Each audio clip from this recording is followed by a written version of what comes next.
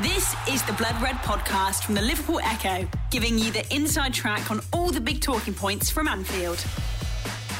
Hello everybody and welcome to the latest Liverpool Blood Red podcast with me, Ian Doyle. Joining me today is not our full-time Liverpool correspondent, both home and away, James Pearce.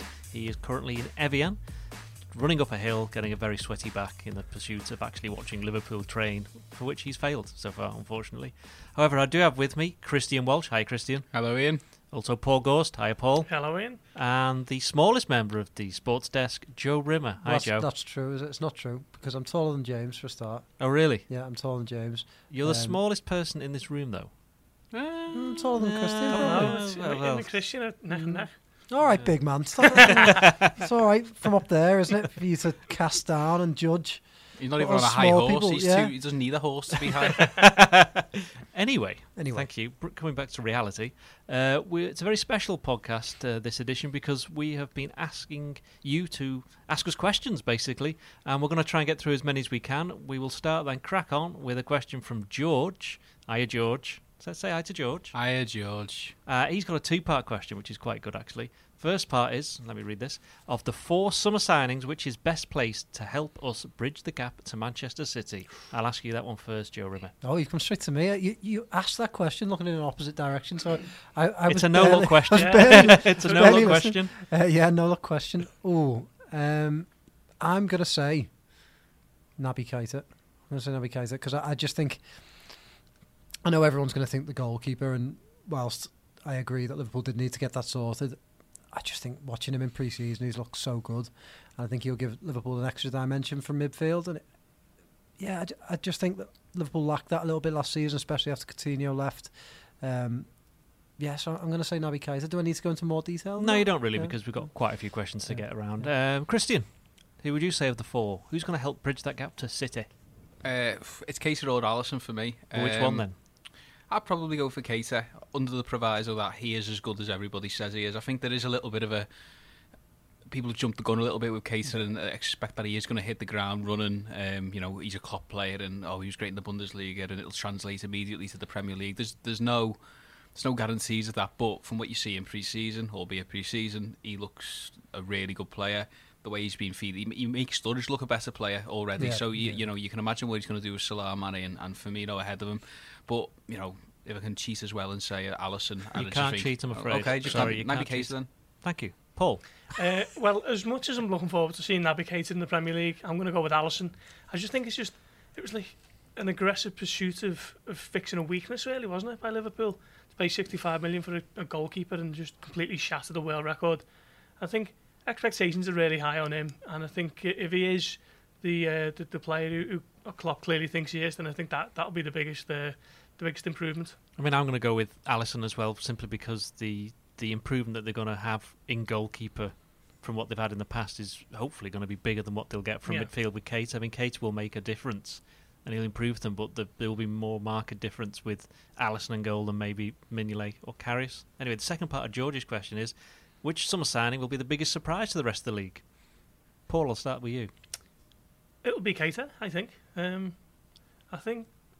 Fabinho is going to come in and he's obviously a lot more defensive minded, so I don't think he's going to shock anyone in terms of ability, because holding midfield is as important as they are. They don't always catch the eye, do they? But I think not everyone's going to know what Naby Keita is going to be able to do, and from what we've seen and what we heard and before he even signed for Liverpool, he can do everything. So I think he'll probably be the surprise for the rest of the league.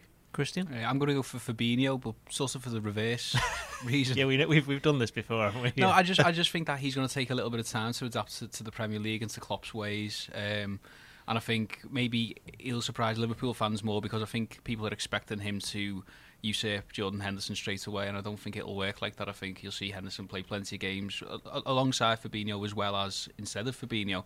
I just don't feel... I think everybody's been clamouring for this DM, and a lot of noises from France say Fabinho's a really good player, and he's had a few nice little glimpses in pre-season, but it's clear to me that he's still getting up to speed. And Klopp said it himself in public. He said, Fabinho's going to take a little bit more time than Keita. So I think it's going to be Fabinho. I think he'll surprise people, just how he doesn't make a sudden impact. I mean, I think it'll be Keita, simply because there's an awful lot of people out there who don't really know what kind of midfielder he is. They're not sure. Some people think he's box to box. Some think he's a holding player. I think I've been reading about that. But you've seen in the game so far that he's able to pick a pass. Certainly, he's able to drive a opposing defence. And I think he'll be somebody who will surprise people simply because they won't know how good he is. Christian, you're pointing at me. Incredibly, in the betting for PFA Player of the Year, he's like 5th. Which would say to me, which says to me that people would expect him to be incredible. You've got De Bruyne, Salah, I think. Well, Blackburn are a tough opposition, to be fair. Exactly. Well, that's obviously where all the money's coming from. But yeah, I found it interesting that he's so high in the betting, so people are obviously expecting something from him. Joe, who would you be the player that you think might surprise everybody else this season? New signing, that is. This has worked out quite nicely because I think it might be Shaqiri.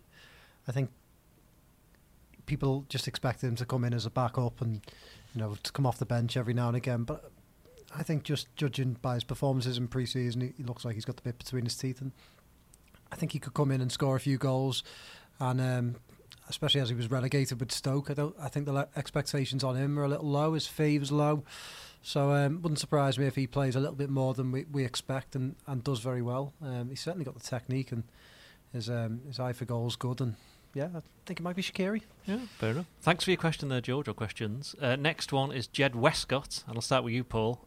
He's asking, could this turn out to be the most complete squad on paper, or are the 2008-09 or 2000-2001 squads still ahead? And bear in mind, we are asking this before the event, so we don't know how it's going to pan out, but if you're looking at potential at the start of those two seasons, which is better, the current squad or one of those two? I mean, it's difficult to look back, isn't it, to the 2001 season on potential, because you look at what they achieved, and they had two players for every position, didn't they? They had Emile Heskey, who had his best ever season for Liverpool. What a player. Michael Owen. Yeah. Hang on, just a second. We'll come back to you, Joe. We'll come back to you, Joe. We'll let you get excited. Michael Owen, who was arguably the best striker in Europe at the time, and then Robbie Fowler as well. So Littmann as well. Gerard Houllier had so many options up front during that Gregory season. Vignal. And he went on to win the trophies, didn't he? And I think it's a bit... Christian Ziege. Sorry. I've seen quite a lot of... Christian Ziege. Yeah. Eager to answer the Christian question. Poor Paul got his answer. I've seen Let quite... the big man talk. What was I saying? I can't remember. I've seen quite a lot of people talk about, this is the best squad of the Liverpool's Premier League era, and I think until they actually win something, I think those statements need to be kind of reined in a little bit. As exciting as it is. Well, it was a question rather than a statement, to be fair. Okay, well, I'll say that the 2001 team they've got some way to go before they eclipse that squad, I think. I would like to thank Paul there for being very professional while everybody else was falling around him. Well done to you, Paul. You're not just tall. Christian, you are eager to answer. I am very eager. Can you remember what the question was? I can, and and what I think other people don't remember is how weak Liverpool's squad was in 2008-2009. They had Nabil El-Zard and Davydenko coming off the bench, ultimately. So when we're talking about squad depth, I think this one, you look at Shaqiri, a fully fit Sturridge, maybe Lallana. I know obviously injuries have denied Liverpool the opportunity, but even someone like Oxlade-Chamberlain, Fekir, if he would have came, there's the F word again, but he would have been a potential bench player. So but you look at the squads between 08 and 09 and the current day, then it's no contest. 2001 treble winner side. Yeah, I mean that was a pretty special. You think about that midfield with Gerrard, Hamann, Murphy. Who else was there? You've forgotten. Steven Gerrard. Gary McAllister. Gary McAllister, of course. But I mean, wow. What that had as well was the blend of experience. That youthful exuberance. Different types of ball players, somebody who could stop in Hamann. It was just a real Heskey, of course, could sometimes drop off and play in the hole. Played in the left. They played in the left. Yeah. So I'd still think the 2000-2001 team is probably better squad-wise, but maybe that's just because we've seen what they were capable of doing, and maybe this club this iteration could do better than them. I mean, in terms of potential, I'd say the squad that they've got now is probably better than those two squads. But for the youngsters as well. Yeah, but for me, maybe if you're talking Premier League era, the 2005-06 squad was probably better and should have done It lacked a striker. Yeah, like he was a probably real one, sort of, yeah. that's what it lacked, and obviously they rectified that with Torres the season after. Joe, Emil Heskey played in 2000 and 2001, and I know you want to talk about him for a little bit, so question to you then. Is this squad potentially going to be stronger than the 2000 or the 2008 squads? I think Christian was right about the 2008-9 squad. It wasn't actually that strong a squad. It was a really strong starting lineup, but the squad itself was on the thin. slide after Hicks and Gillette had come in, hadn't they? So they were starting to have an impact on it. I think Benayoun was the one go-to, maybe Babel as well. You know, it was more the spine, wasn't it, with that era? That right throughout the middle, Yeah, Reina, Carragher, Gerrard, Alonso, Mascherano. Mascherano, and then Torres. But yeah, I think that was a really strong team. But I think squad-wise, I think 2000, 2001 was a hell of a squad in terms of like Paul said, 2 players for every position, 4 forwards, absolutely brilliant 4 forwards. Emil Heskey, obviously, that we've mentioned a couple of times. Did you mention Emil Heskey, Paul? I didn't. I should have. No, shouldn't I? Really? Should have. Yeah. Did you mention him, Christian? No. Did you? Yeah. No, I did not mention Emil Well, I am. Heskey. Anyway, but yeah, great squad. 2006 was a good squad, wasn't it? Yeah, it's a good shout. Yeah. But this one, I think, just has a bit, perhaps better individuals. Again, I don't know. It's difficult, isn't it? Because you can't really judge these things before the season, because once injuries come along and certain players might lose form, you might not judge them as much. But going into the season, I think this one's as strong as the 2000-2001 one. It's difficult to judge potential from something that's already happened, if that makes sense, because we know what 2001 went on to do and 2009. But it's certainly an exciting squad, yeah. The other thing as well is that we were all babies back then. I mean, Doyle was about 30, so he can probably remember what their in 2000. In 2000, I was 24. Jesus Christ! No wonder you've got no hair. Christian's not got any hair either, Yeah, but I'm just stressed. Anyway, enough of that. Next question from Thomas White. And he says, because he's clearly an avid listener, and in fact he responds to Ghosty on this one, he says, I know you have briefly spoken about the goalkeeping department in the past on pods. Honestly, we have. But with Alisson's purchase, is it now time to invest in the department as a whole and look at restructuring it, Joseph Rimmer?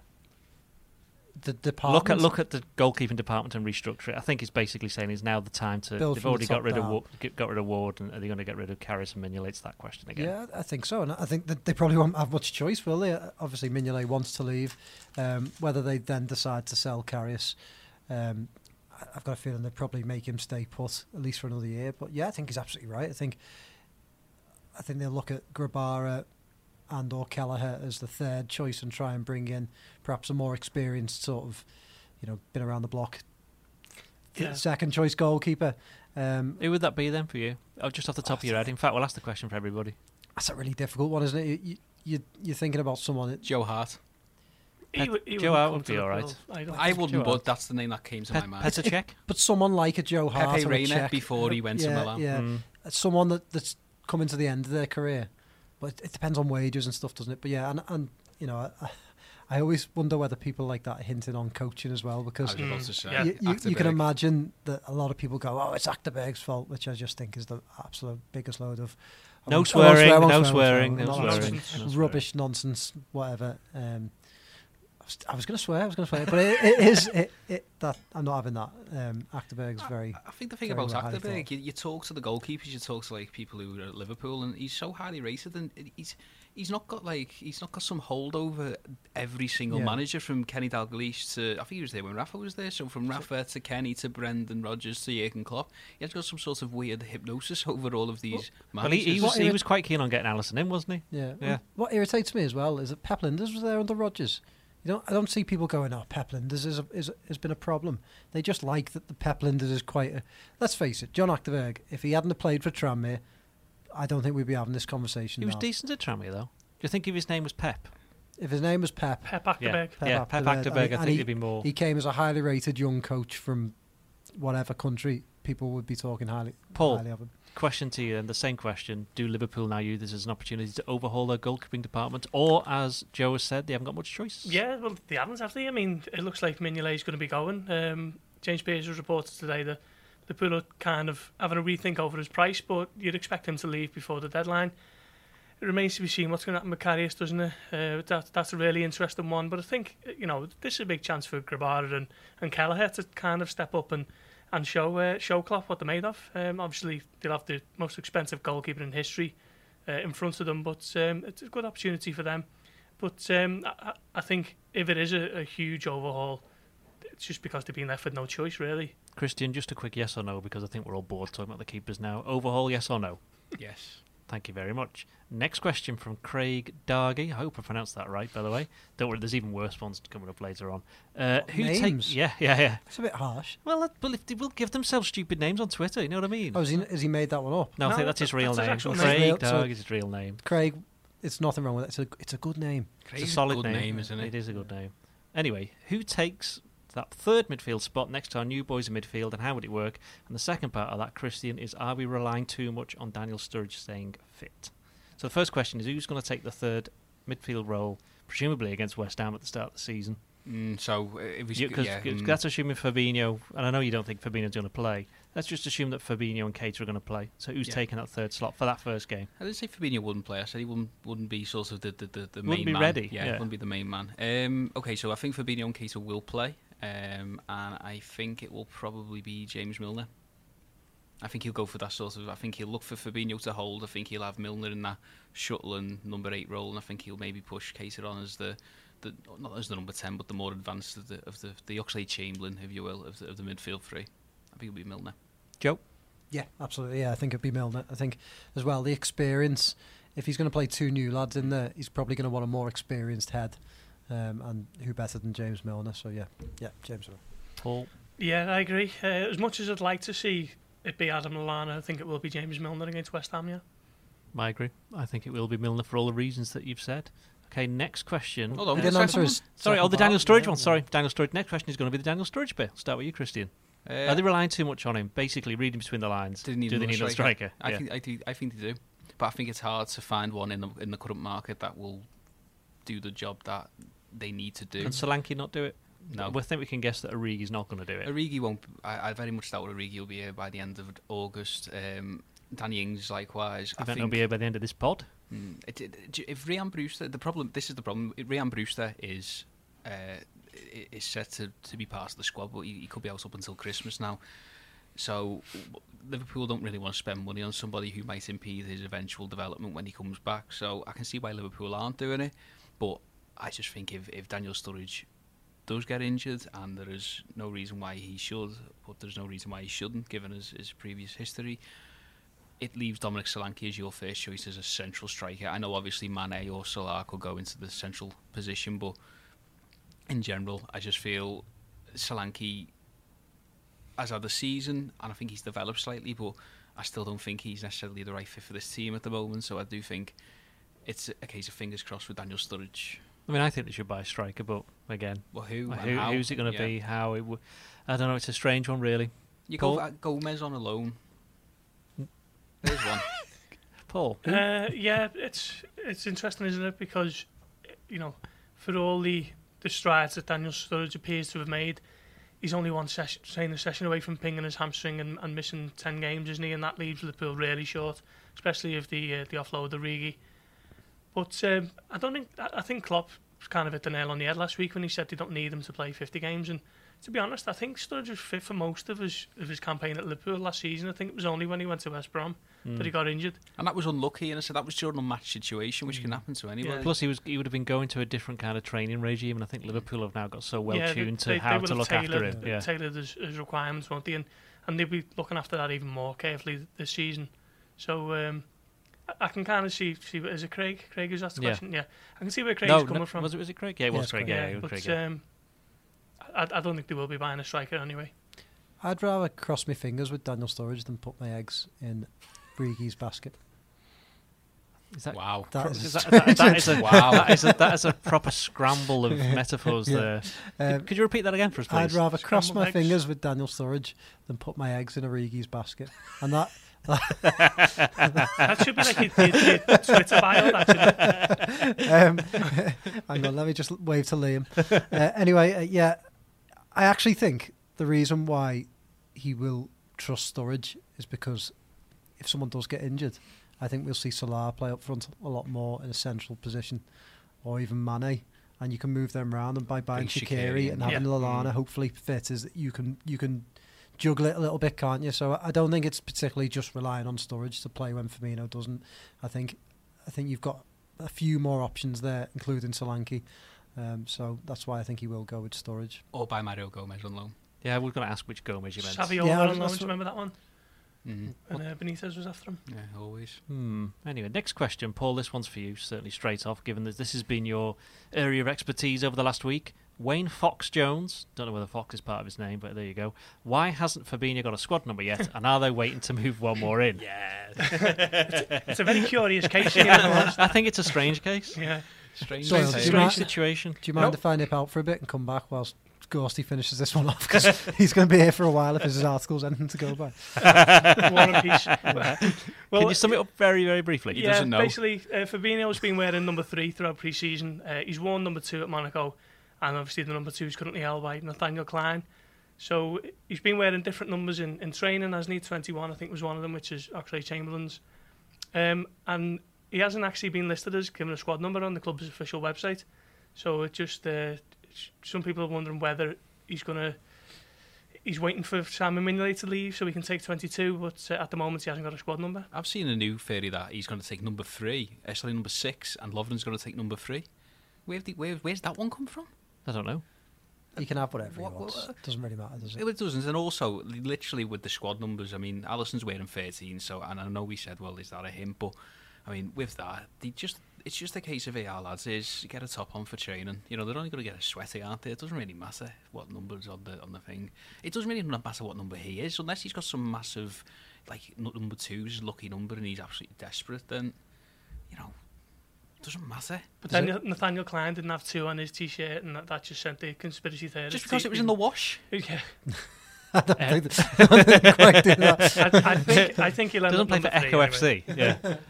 Next question from Not Subway Jared, which I think we'll leave the name there. What player do you think might have, or be the most likely to have, a dip in form this year?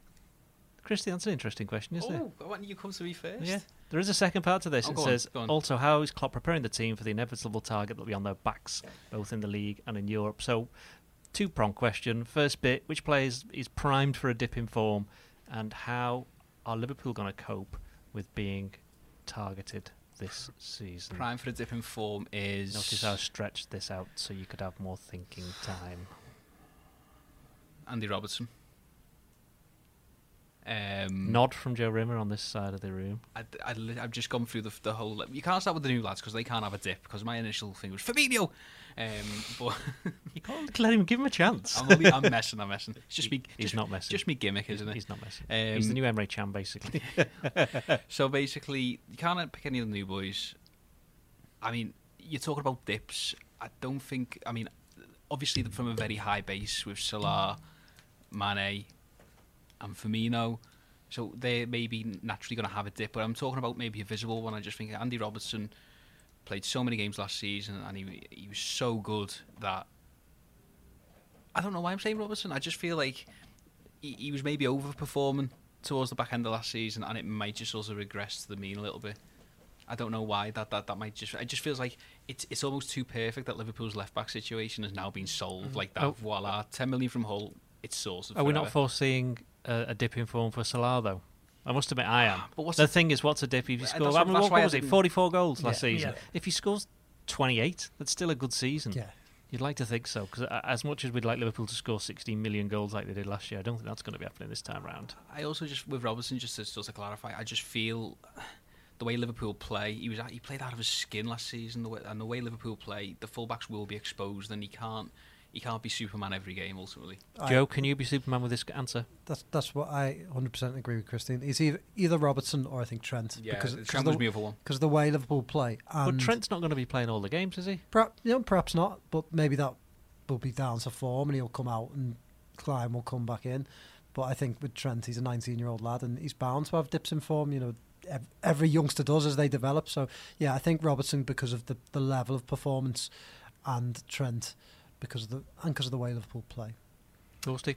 I might go for Dejan Lovren on this one. Lovren was the other one I was going to say, to be fair. The world's greatest defender. Yeah. One of the world's greatest defender. He didn't say he was the world's greatest defender.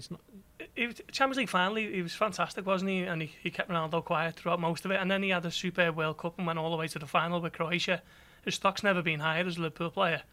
And it's just kind of primed for a little bit of a lull, I think. I mean, hopefully I'm wrong, but Lovren's never too far away from the self-destruct button, is he? So maybe I'll go for him on this one. Next question from Simon Price. That's a nice solid name. Thoughts on... Stop judging everyone's names. Well, you know, Who you are should you? see some... Ian Doyle. Ian Doyle. Yeah. What's up with that? Joe Rimmer. That's not even your real name. Can you just Joseph is your real name? can you So I'll just take, continue? I'll just take that anyway. Yeah. Anyway, going back. Simon. Sorry, Simon. These people seem Simon to be... says. See, like, I was trying to have the prices right, and we can do all the jokes on his name. All right. Thoughts, Christian, on a potential Champions League group placing? Do we have the potential to beat a number of big teams in the competition in a row? Yeah, they did last season. I don't I think the question is basically thoughts on what I think the group might be, because you are our co-efficient correspondent. right. So He's our pot correspondent, isn't he he? is, yeah. He likes balls, does Christian? being plucked out of big, massive canyons. Right, And then unscrewed and emptied. Right. Anyway,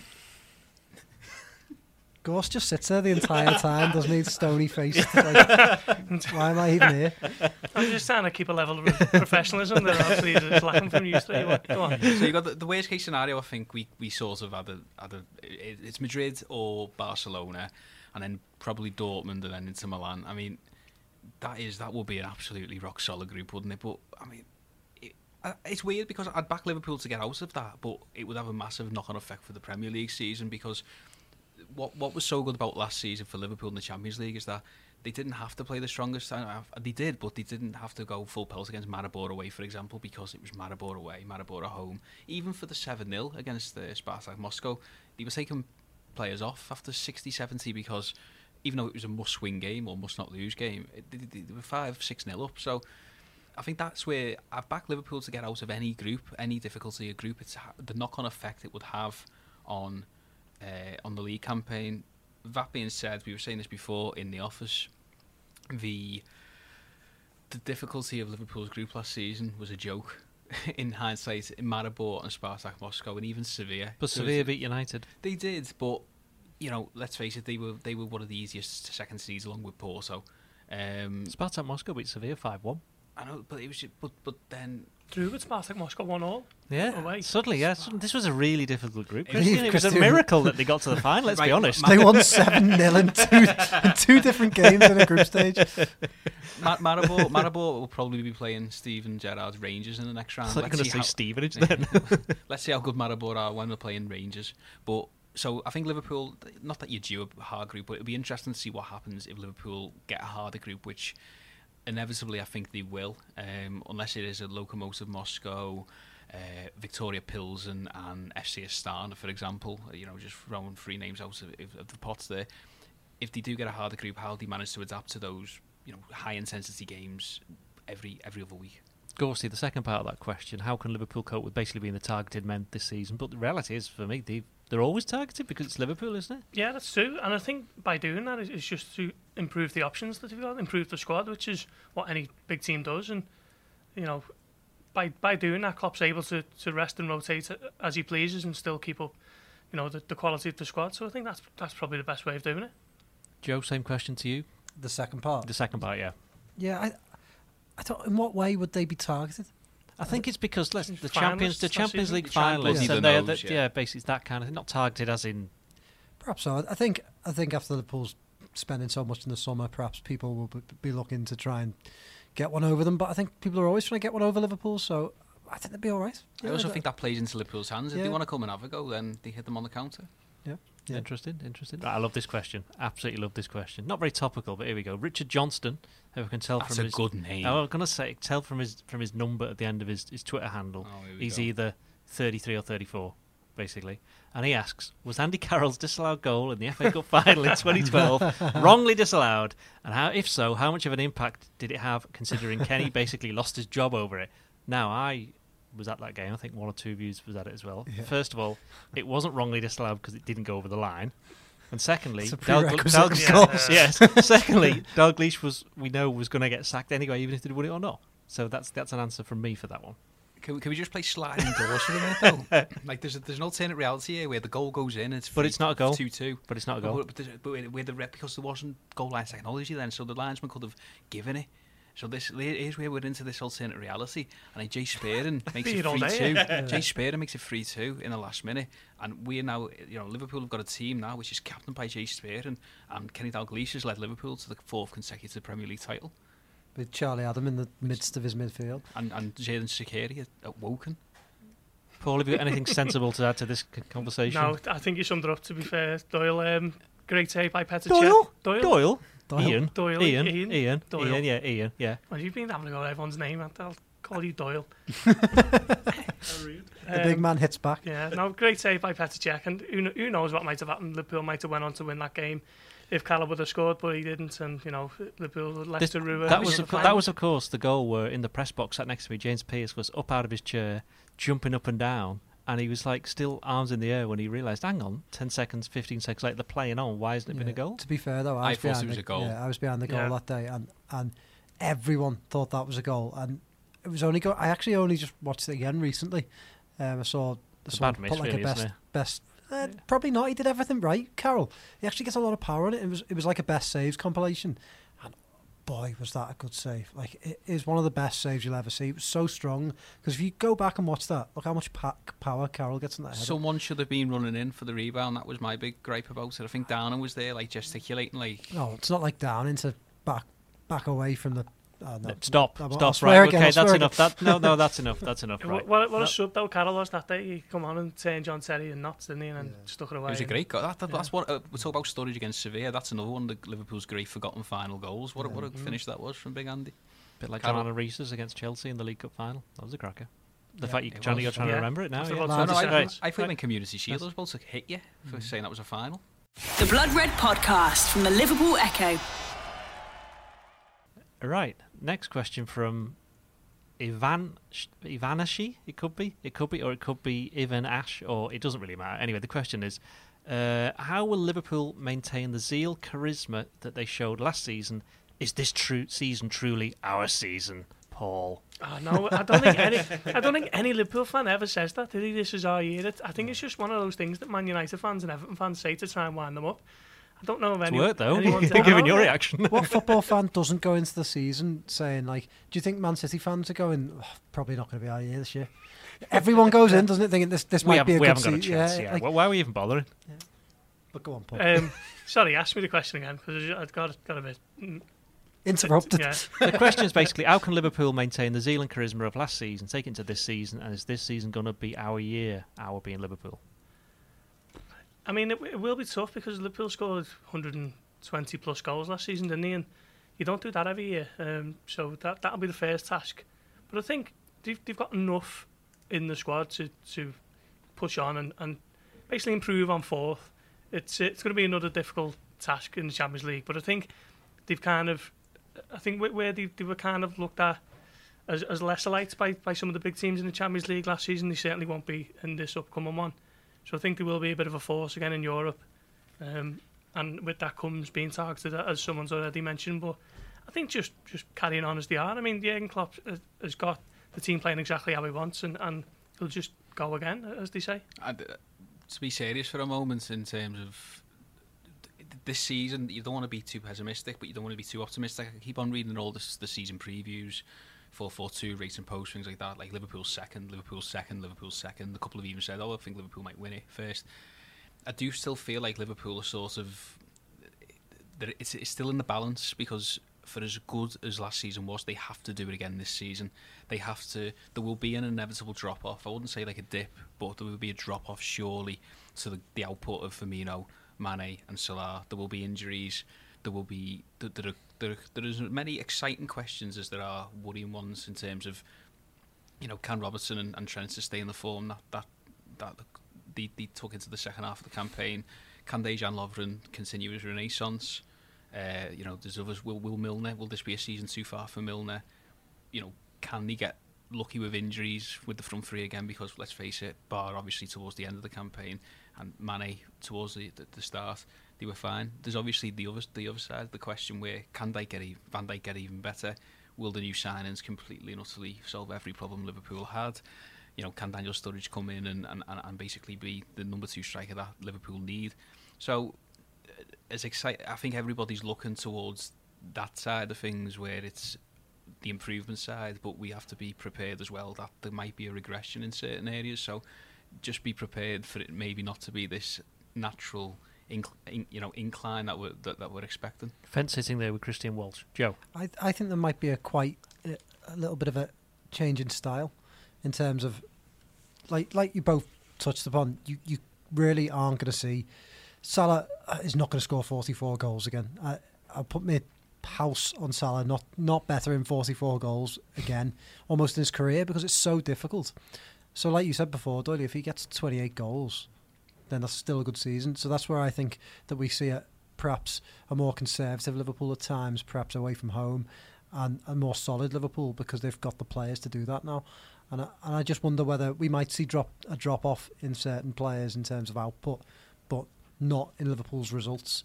And I think that's the best you can hope for, really, because you're not really going to have three players on such good form as they were last season almost ever again, but you need the rest of the team to step it up. And I think they're capable of doing it. That is the incline for me, if they can change style slightly and find a way of winning without relying on three players to drag them through every game. This team's more capable of winning 2-0 than last season. Yes, exactly. They don't need to win 4s and 5s, do they? Yeah. Final question then, and I'll answer this one first because I've had a bit of time to think about it. You don't know what the question is. This is from Ricky, who says, right lads, no excuses. Predict the top 6 in order for the 2018-19 EPL season. He loses a mark for calling it EPL, by the way. That is just, that's a big no-no. Unless he's American, then that's a big fine. no-no, yeah. So I was going to call him Ricky, but then I've seen he's not. He's clearly not from around these parts, or England, I should say. There's nothing wrong with that. Anyway, right, so I'll go first. 1 to 6, City, Liverpool, United, Tottenham. No, sorry, City, Liverpool. See, it's harder than you think, and I've had time to think about it. City, Liverpool, United, Tottenham, Arsenal, Chelsea. Joe? Can I give you heart and head, or just no? Just head. Just one answer. City, Liverpool, United, Chelsea, Tottenham, Arsenal. Paul? City, Liverpool, United, Arsenal, Tottenham, Chelsea. And finally, Christian Walsh. He's going to say Liverpool first. Go on, say it. Liverpool. He just can't help himself, can he? His heart always rules his head. Liverpool, City. Liverpool, City. It's hard because we think that Arsenal are going to do better than they did last season, but it's Liverpool, City, Tottenham, Chelsea, Arsenal, Man United. Ooh. Man United 6th. Have you got Mourinho just completely falling apart? I think it could. I think the wheels could fall off there. Mourinho gone by November. And on that bombshell, we shall bid you farewell. Thank you for this. I think it's been quite fun, hasn't it? We'll be doing it. I don't know about the listeners. Well, the proof will be in the pudding. Join us next week where we'll look back at the friendly in Dublin against Napoli, and head to the game against Torino, and finally the start of the football season. Cheerio. And deadline day. Oh, yeah. Don't say that. Before we go, I know what Joe's going to say, and he's got a very special announcement. Go, Joe. Before we leave you, and I know we've already said goodbye, but do, if you're a listener and you're local, or you don't have to be local, you can fly in from the States for it if you really like. We've got special Blood Red Live Q&A and quiz night on at the Baltic Market on Wednesday, the 8th of August, the day before deadline day, a couple of days before the start of the season. Neil Fitzmaurice, who joins us on Poetry Emotion podcast, will be hosting it. James Pearce will be there on the panel, as will Chris Pajak from the Redmen TV, and Dan Nicholson, who is involved in Boss Night. So it should be a Boss Night, so I hope you come along. And it's only a £5. We're throwing in a free beer. All the Echo lads will be there, probably not Doyle. And, it'll be good. Day off again. Yeah. Enjoy. Cheerio. You've been listening to the Blood Red podcast from the Liverpool Echo.